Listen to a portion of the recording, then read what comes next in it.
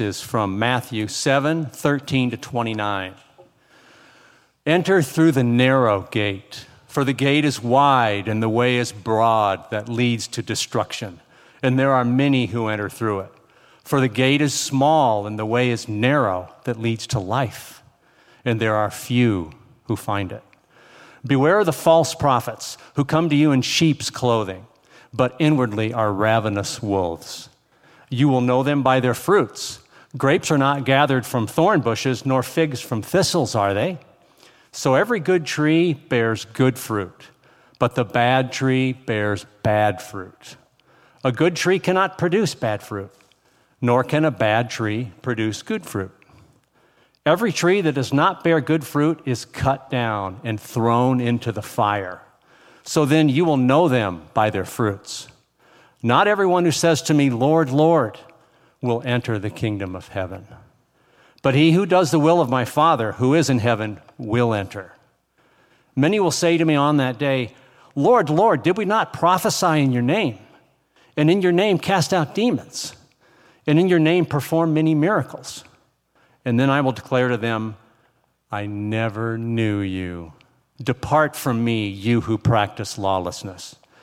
Therefore, everyone who hears these words of mine and acts on them may be compared to a wise man who built his house on the rock. And the rain fell, and the floods came, and the winds blew and slammed against that house, and yet it did not fall, for it had been founded on the rock. Everyone who hears these words of mine and does not act on them will be like a foolish man who built his house on the sand. The rain fell, and the floods came, and the winds blew and slammed against that house, and it fell, and great was its fall.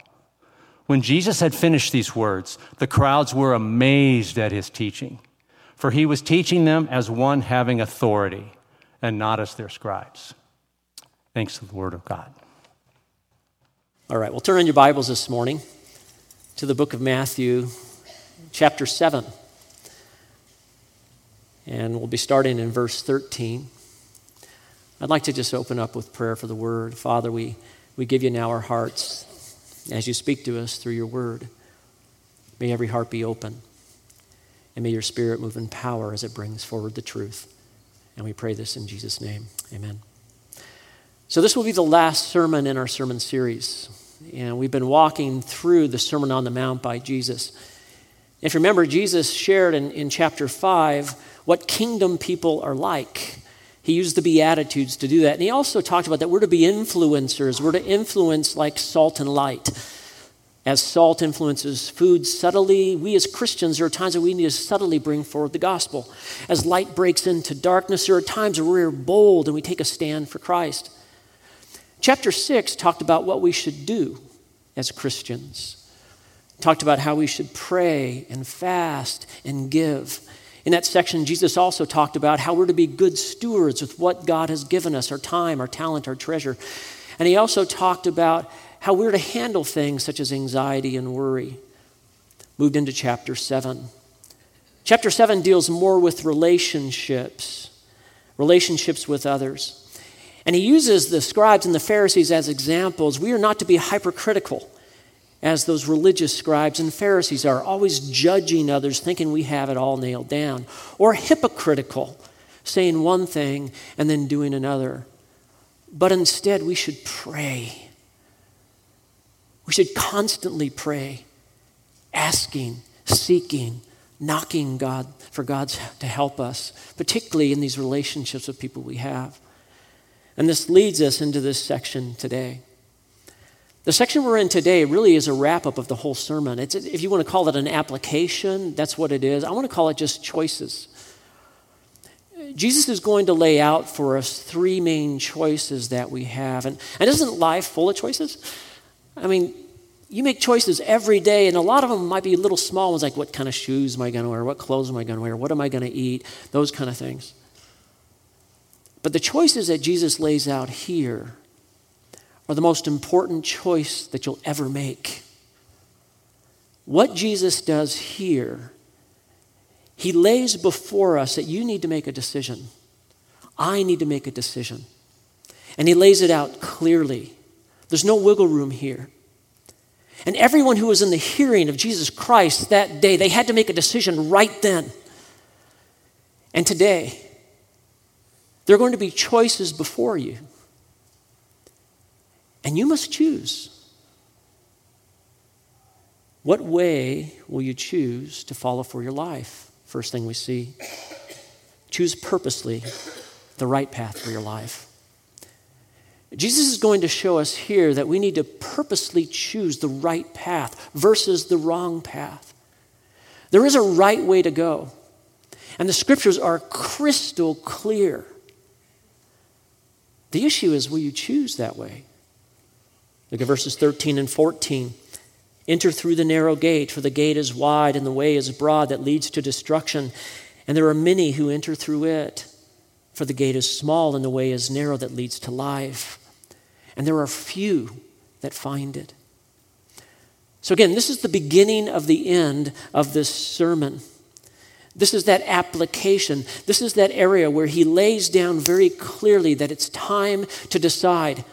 It's not like you might call what a normal sermon is, right? Okay, hey, good speech, Pastor, going to go get lunch. Where do you want to go? No, he is pressing here. He is pressing for a decision. And each of us, in the hearing of these words, we must decide. And so he says, enter through the narrow gate in verse 13. That is a command. This is not a suggestion. This is not one of many opportunities that you can choose. Well, I think I'll choose door A versus B. He's saying, enter there. Enter through the narrow gate. Enter is an aorist imperative. That is a very strong one-time command. It is saying this way, only this way. And it must be the narrow way. Now, the way to eternal life is determined by God.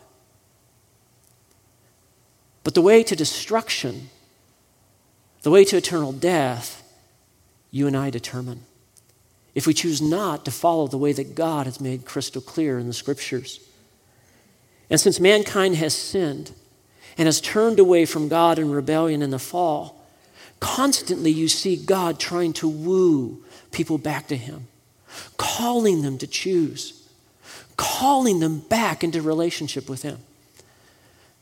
When Moses was leading the people of Israel through the desert, listen how God speaks through Moses in Deuteronomy chapter 30, verses 19 and 20. He says, I call heaven and earth to witness against you today that I have set before you life and death, blessing and curse. So choose life in order that you may live, you and your descendants, by loving the Lord your God, by obeying his voice, and by holding fast to him. For this is your life and the length of your days, that you may live in the land which the Lord swore to your fathers, to Abraham, to Isaac, and Jacob to give him. And then when the people, they came into the land, they started to drift away from the true and living God, and they started to worship the idols of the people there and the idols that the people in Egypt worshiped. Listen to Joshua. He says, choose. Joshua 24, verse 15 says, if it is disagreeable in your sight to serve the Lord, choose for yourselves today whom you will serve. Whether the gods which your fathers serve, which were beyond the river, or the gods of the Amorites in whose land you are living. But as for me and my house, we will serve the Lord. There's always a decision to be made when it comes to God.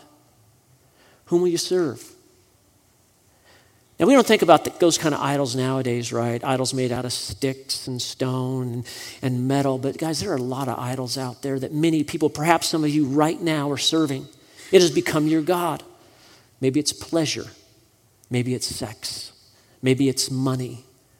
Maybe it's notoriety. Whatever takes the place of Jesus Christ has become an idol. Whom will you serve? You need to choose this morning. Now, some people say, yeah, but Pastor Rob, doesn't the Bible say that God chooses me before I can choose him? Well, the Bible's pretty clear that God is sovereign. But can I tell you something? Don't you start letting your mind wander here. Jesus doesn't bring any of that kind of theology in this. He's saying you need to choose today. The answers are very clear. The way is plain. He says, enter through the narrow gate. And by the authority of God's word, and by the power of his Spirit, God is calling us to make a decision today. Because each of us today are hearing these words from our Lord and Savior. Because either you're going to choose a narrow way, the narrow gate, or you're going to choose a broad gate, a broad way. Listen to the verses again. It says, enter through the narrow gate, for the gate is wide and the way is broad that leads to destruction. And there are many who enter through it. For the gate is small and the way is narrow that leads to life. And there are few that find it.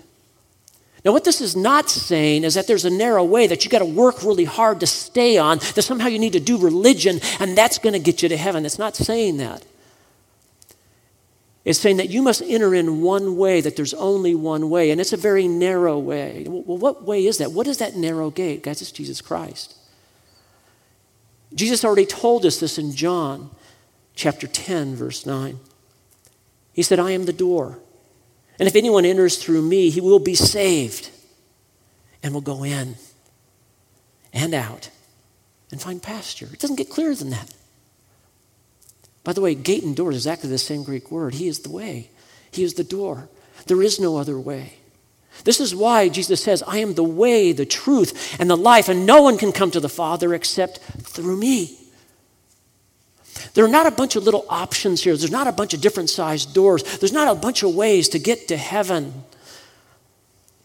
One door, one way. And guys, this is what all the apostles preached. Listen to Peter.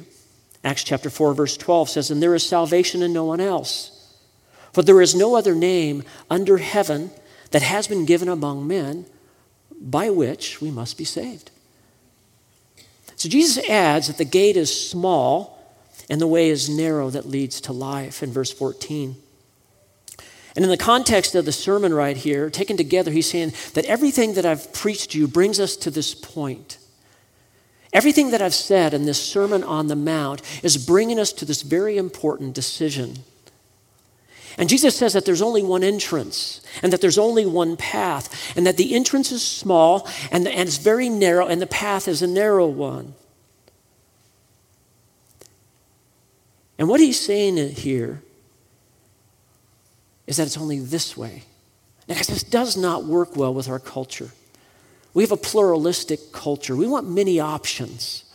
We want to supersize everything, don't we?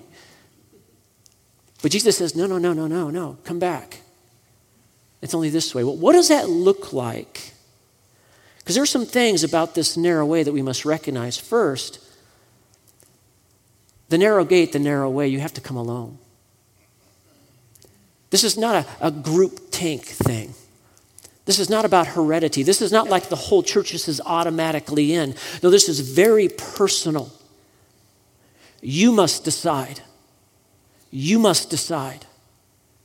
He is laying this before each individual there. You see, the Jews, they thought because we're Jewish, we just get to go to heaven. It doesn't work like that. It's a small, narrow gate. Picture a very small and narrow door, so tight that you can't bring anything with you.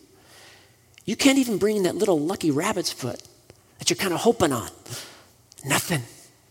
Listen to John MacArthur. He says it's so narrow that we must go through it naked. It is the gate of self-denial through which one cannot carry the baggage of sin and self-will. The way of Christ is the way of the cross, and the way of the cross is the way of self-denial. Listen to Jesus. Jesus said to them in Matthew 16, if anyone wishes to come after me, he must deny himself. He must take up his cross and follow me. For whoever who wishes to save his life will lose it, but whoever loses his life for my sake will find it. So the narrow way, the narrow gate, you must come through it alone. You don't do it through a group or a bunch of people. It's you. You must decide. Also, second, no one enters in without repentance and faith. No one enters in through the way of Christ without repentance and faith. This means you recognize that you were a sinner. And you recognize that he is the only way. And you must turn from your sin and you must turn to Christ by faith. repentance and faith. In fact, this is what all the apostles preached. Listen to Paul, Acts 20, verses 20 and 21. He says, "How did I not shrink from declaring to you anything that was profitable and teaching you publicly from house to house, solemnly testifying to both Jews and Greeks of repentance towards God and faith in our Lord Jesus Christ." You see, many of the Jews believed that you didn't need repentance. They just felt like, hey, I'm trying to keep the law. That's good. And by the way, I'm born as a Jew, so hey, everything's fine. It doesn't work that way. You must repent. You must receive Christ by faith. Third thing, it's not an easy path, guys. It's a difficult path. It's not an easy road. The way in is narrow, and by the way, that path remains narrow. I kind of picture that you're kind of up here in the local hills and the road has been graded. It's like a fire road. You guys ever been walking on those? They're actually pretty easy because they're very broad. They're nice and graded. Everything's good. But off to my left, I see these two rocks that are really close together, and there's this little trail that's going right up the mountain. And Jesus is saying, go that way. But you got to take off your pack, and you're just barely going to be able to squeeze through it because that way leads to life, the narrow way. And it's so much tougher than the broad way. But the narrow way is the right way. But it's the difficult way. It's the demanding way. And the word narrow, by the way, means stenos in the Greek, and the root of it means to groan, to strive. The difficult way. And the fact that there are so few on it implies that it must be sought diligently, purposely. This is why Jeremiah said in Jeremiah 29, verses 12 and 13 this. He says, "Then you'll call upon me and come and pray to me, and I will listen to you, and you will seek me and find me when you search for me with all your heart." No one's ever just stumbled into the narrow way. No one's just tripped into the kingdom of God. There's a hunger and a thirsting for righteousness. There's a mourning over sin. As a matter of fact, Jesus responds when somebody asks him, how come so few will enter into heaven? Listen to Luke 13, 23 and 24. And someone said to him, "Lord, are there just a few who are being saved?" And he said to them, "Strive to enter through the narrow door. For many, I tell you, will seek to enter and will not be able." One commentator said, "The kingdom of God is for those who come to the King in poverty of spirit and mourning over sin." And no one in their natural state loves to mourn over sin.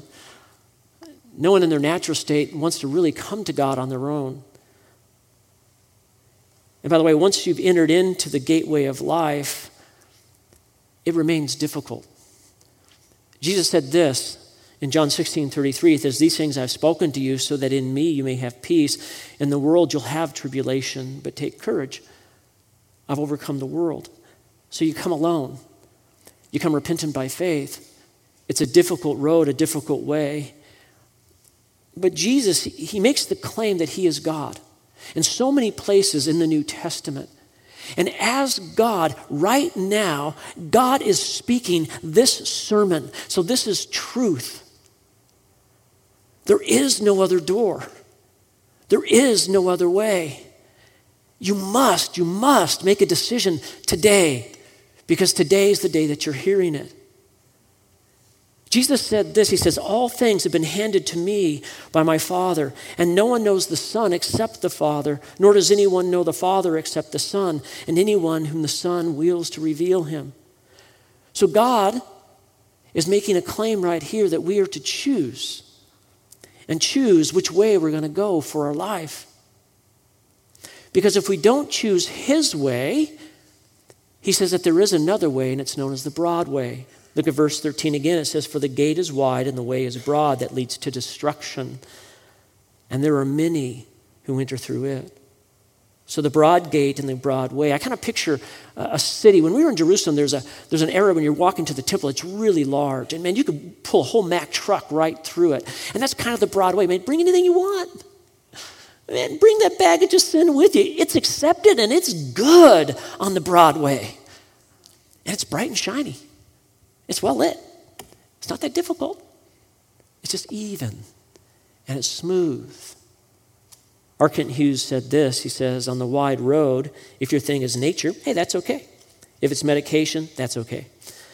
If it's morality or sensuality, that's okay too.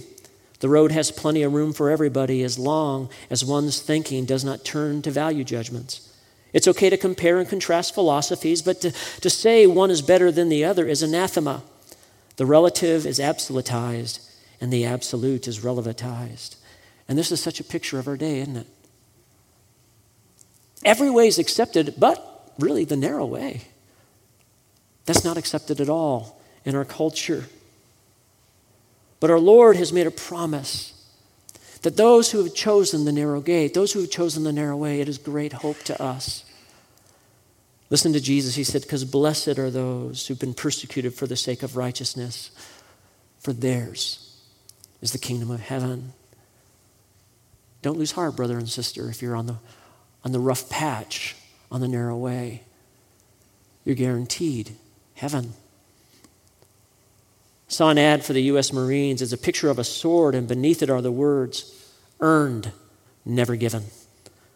And it means if you want to become a Marine, you have to earn it through sacrifice and hardship and training. And if you get it, you deserve it. But if there was an ad for Christianity, it would be the picture of the cross. And underneath the cross, it would say, given, never earned. It is offered to all. It is given freely because Christ paid for it on the cross. But you cannot earn it. And the way is narrow because it's only Jesus. He is the way. He is the door. Choose him. First thing we see. Choose purposely a narrow path for your life. Second thing. So what way will you choose to follow in your life? Second thing, choose carefully who and what influences your life. Choose very carefully who you listen to, what you let influence you, because it really matters. Look at verse 15. Beware of false prophets who come to you in sheep's clothing, but inwardly are ravenous wolves. So he begins with this idea of false prophets. Now, a true prophet was one who was called by God, who was a proclaimer of God's word. But a false prophet, they use truth, but oftentimes they mix in untruth. Walter Martin used to say that a false prophet was one who had a skin of the truth, but it was stuffed with a lie.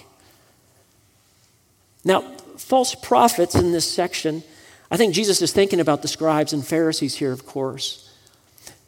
But when you think about today, I think he's also thinking forward. He's thinking about the church, that he knows throughout the eons of time, as long as the church is here on earth, that there will always be false prophets, those who claim to say the truth, but in essence, they're bringing lies.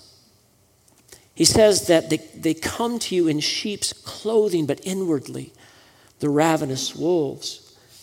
So sheep's clothing means they look like the real deal. They look like a brother, or we could say now a sister in the Lord.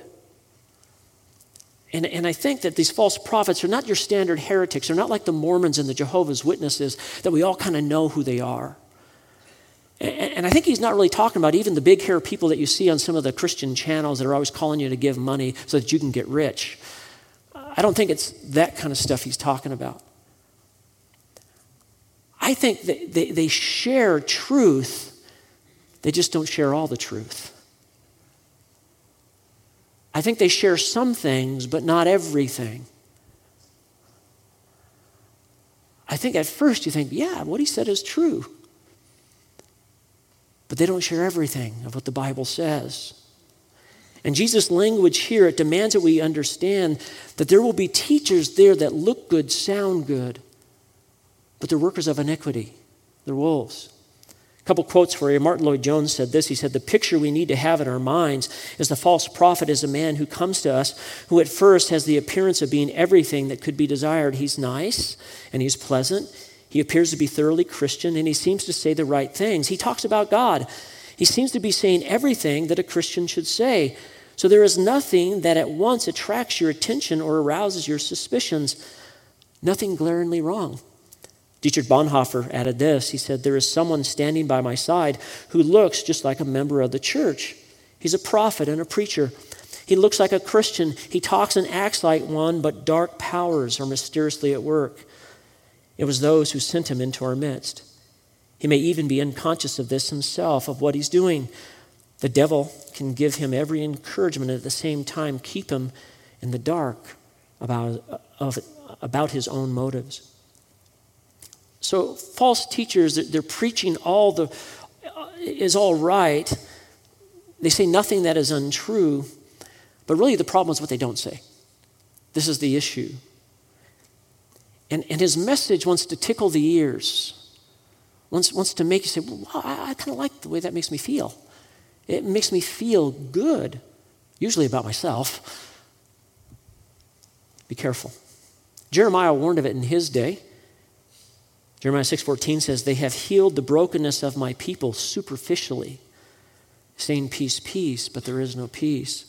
And of course, Paul warned of it many times. Listen to Paul in 2 Corinthians 11, 13 and 14. He says, for such men are false prophets, deceitful workers, disguising themselves as apostles of Christ. No wonder, for even Satan disguises himself as an angel of light. So Jesus here, this is a warning. He's calling us to be on guard. And after the warning, he tells us what to look for. Look at verses 16 through 20. He says, you will know them by their fruits. Grapes are not gathered from thorn bushes, nor figs from thistles are they. So every good tree bears good fruit, and the bad tree, it bears bad fruit. A good tree cannot produce bad fruit, nor can a bad tree produce good fruit. Every tree that does not bear good fruit is cut down, and it's thrown into the fire. So then, you will know them by your fruits. Now, I want you to look at the bookends, verses 16 and 20. They say exactly the same thing. You will know them by their fruits. Now, the Greek word know, it means full knowledge. It means you'll understand who they are by the way that their life and their words resonate. And so there's going to be evidences that we need to look for. And there's basically in two areas. One, by what they say, their doctrine. And two, by the way they live.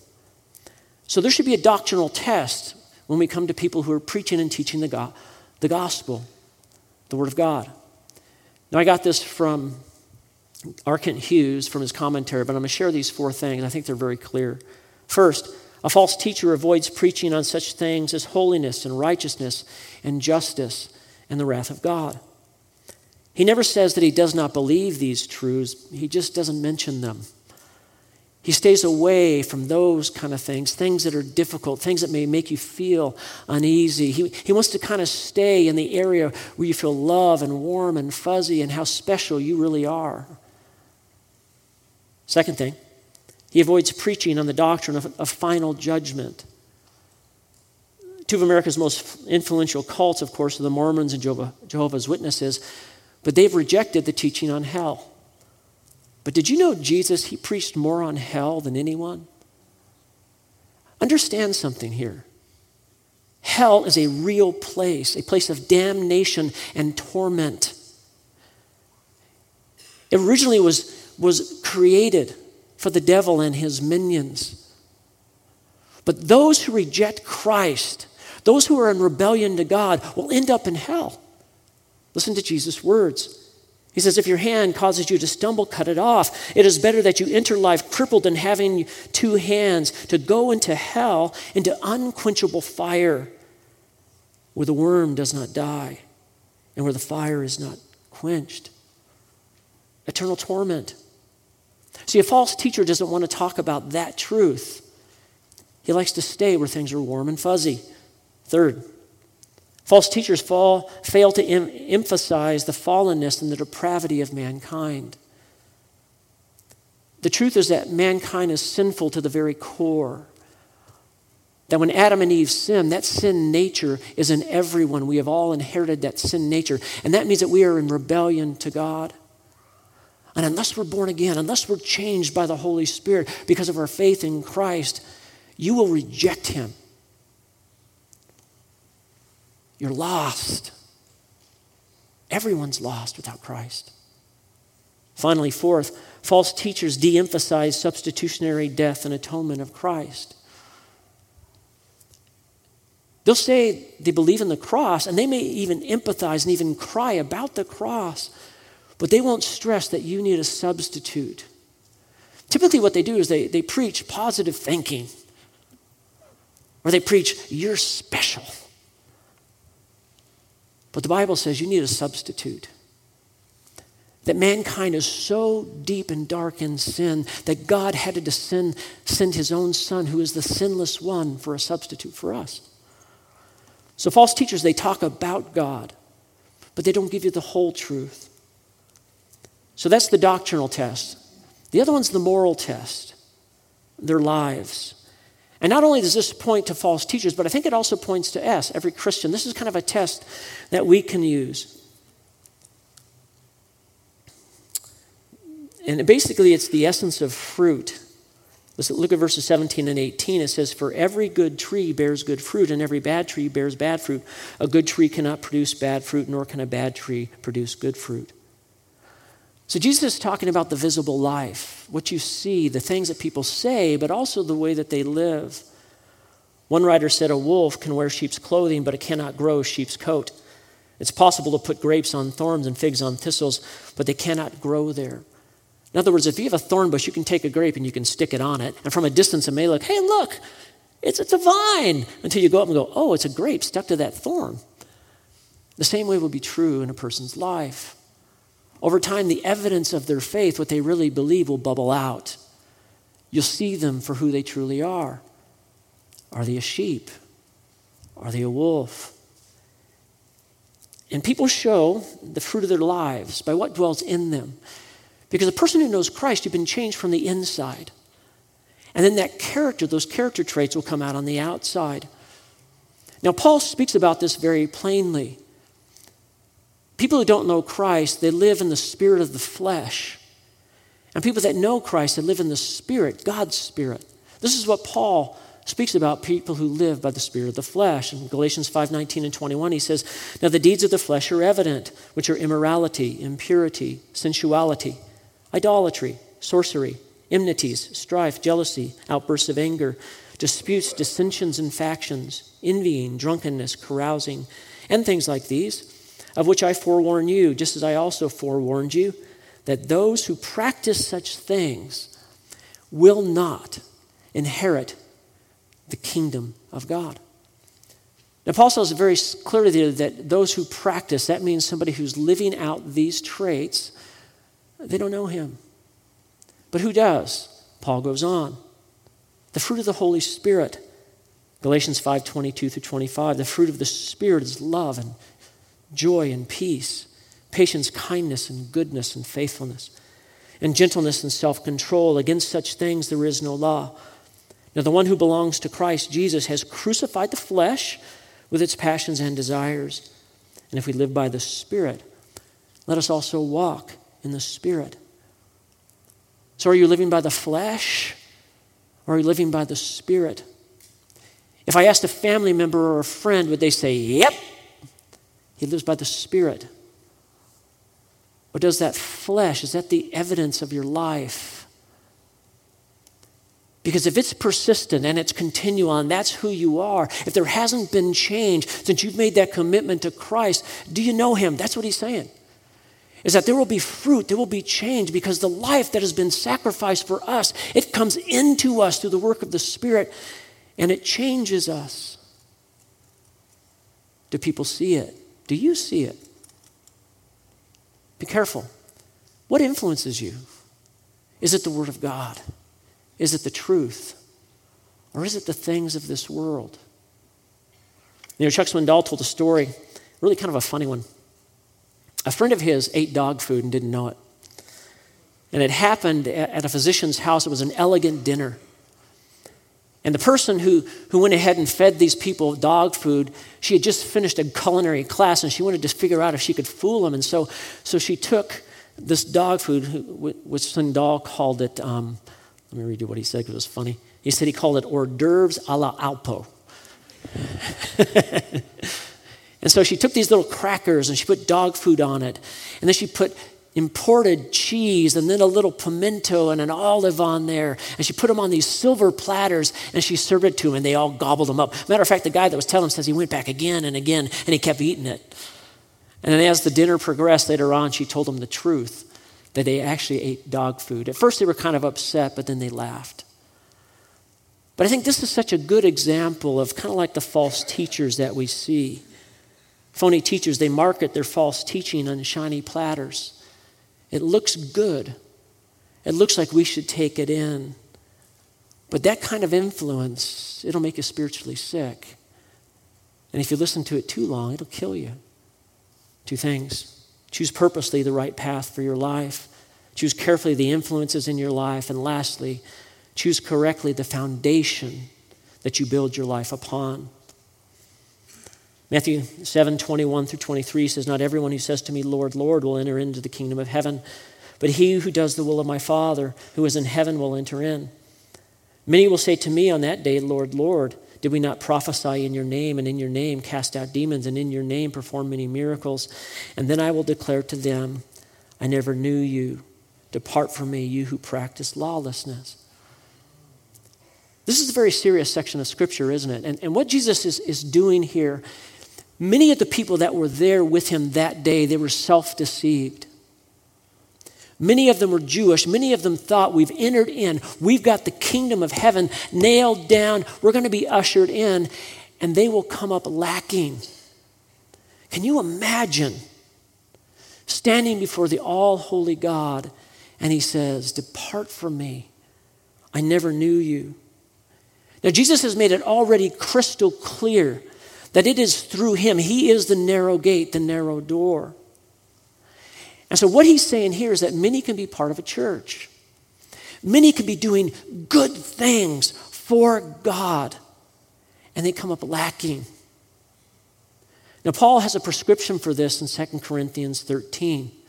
This is what Paul says. He says, "Test yourselves to see if you're in the faith. Examine yourselves, or do you not recognize this about yourselves, that Jesus Christ is in you?" Some people are fooled, and they're fooled for a number of reasons. For some people, it's maybe they have the same attitudes and belief as Christians, same politics, all this kind of stuff, but yet they don't know him. They don't know Christ. Some people have the right orthodoxy. They've got every box checked, but they have no personal connection to Jesus Christ. They've never truly repented and received Christ. Some people serve in a church. They do a ton of stuff. They're always active, and Jesus has a word for them. In verses 22 and 23, "Many will say to me on that day, 'Lord, Lord, did we not prophesy in your name, and in your name cast out demons, and in your name perform many miracles?' And I will declare to them, 'I never knew you. Depart from me, you who practice lawlessness.'" Self-deception. So what do?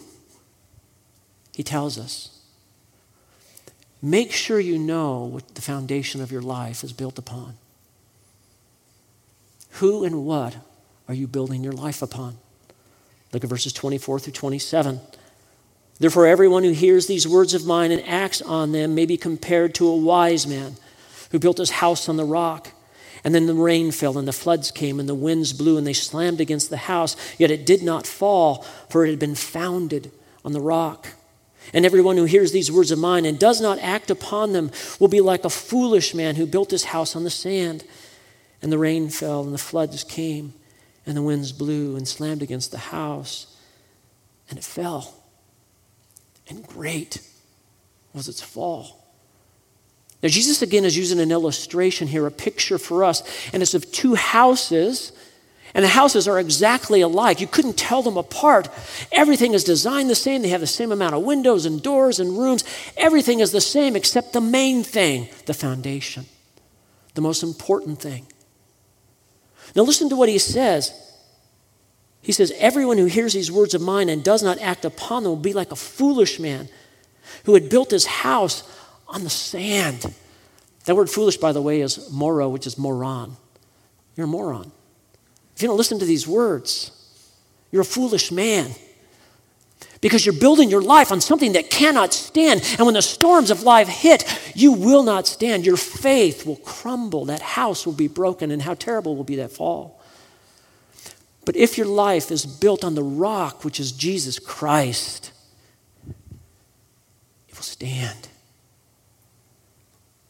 Have you been tested lately?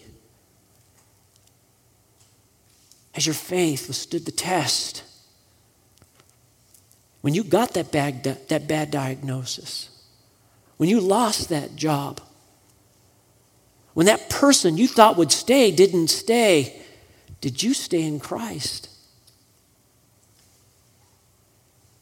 The foundation is Him. And the question that you need to answer this morning, whom are you going to choose? What's your life built upon? I pray it's Him. Let's close in prayer. Well, Father, very serious words by our Lord and Savior, Jesus Christ. And Lord, I pray for each person here right now, for the decision is theirs. You have made it clear, crystal clear, Lord. There is but one door and one way. There are many false teachers, Lord, who proclaim all kinds of other ways, but Lord, our Savior, Jesus Christ, has proclaimed that we must build our life on Him. For He is that rock that does not move. I pray for each person here right now that you would show them the way. Help them to make that decision, Father, without wavering. And I pray this in Jesus' name. Amen.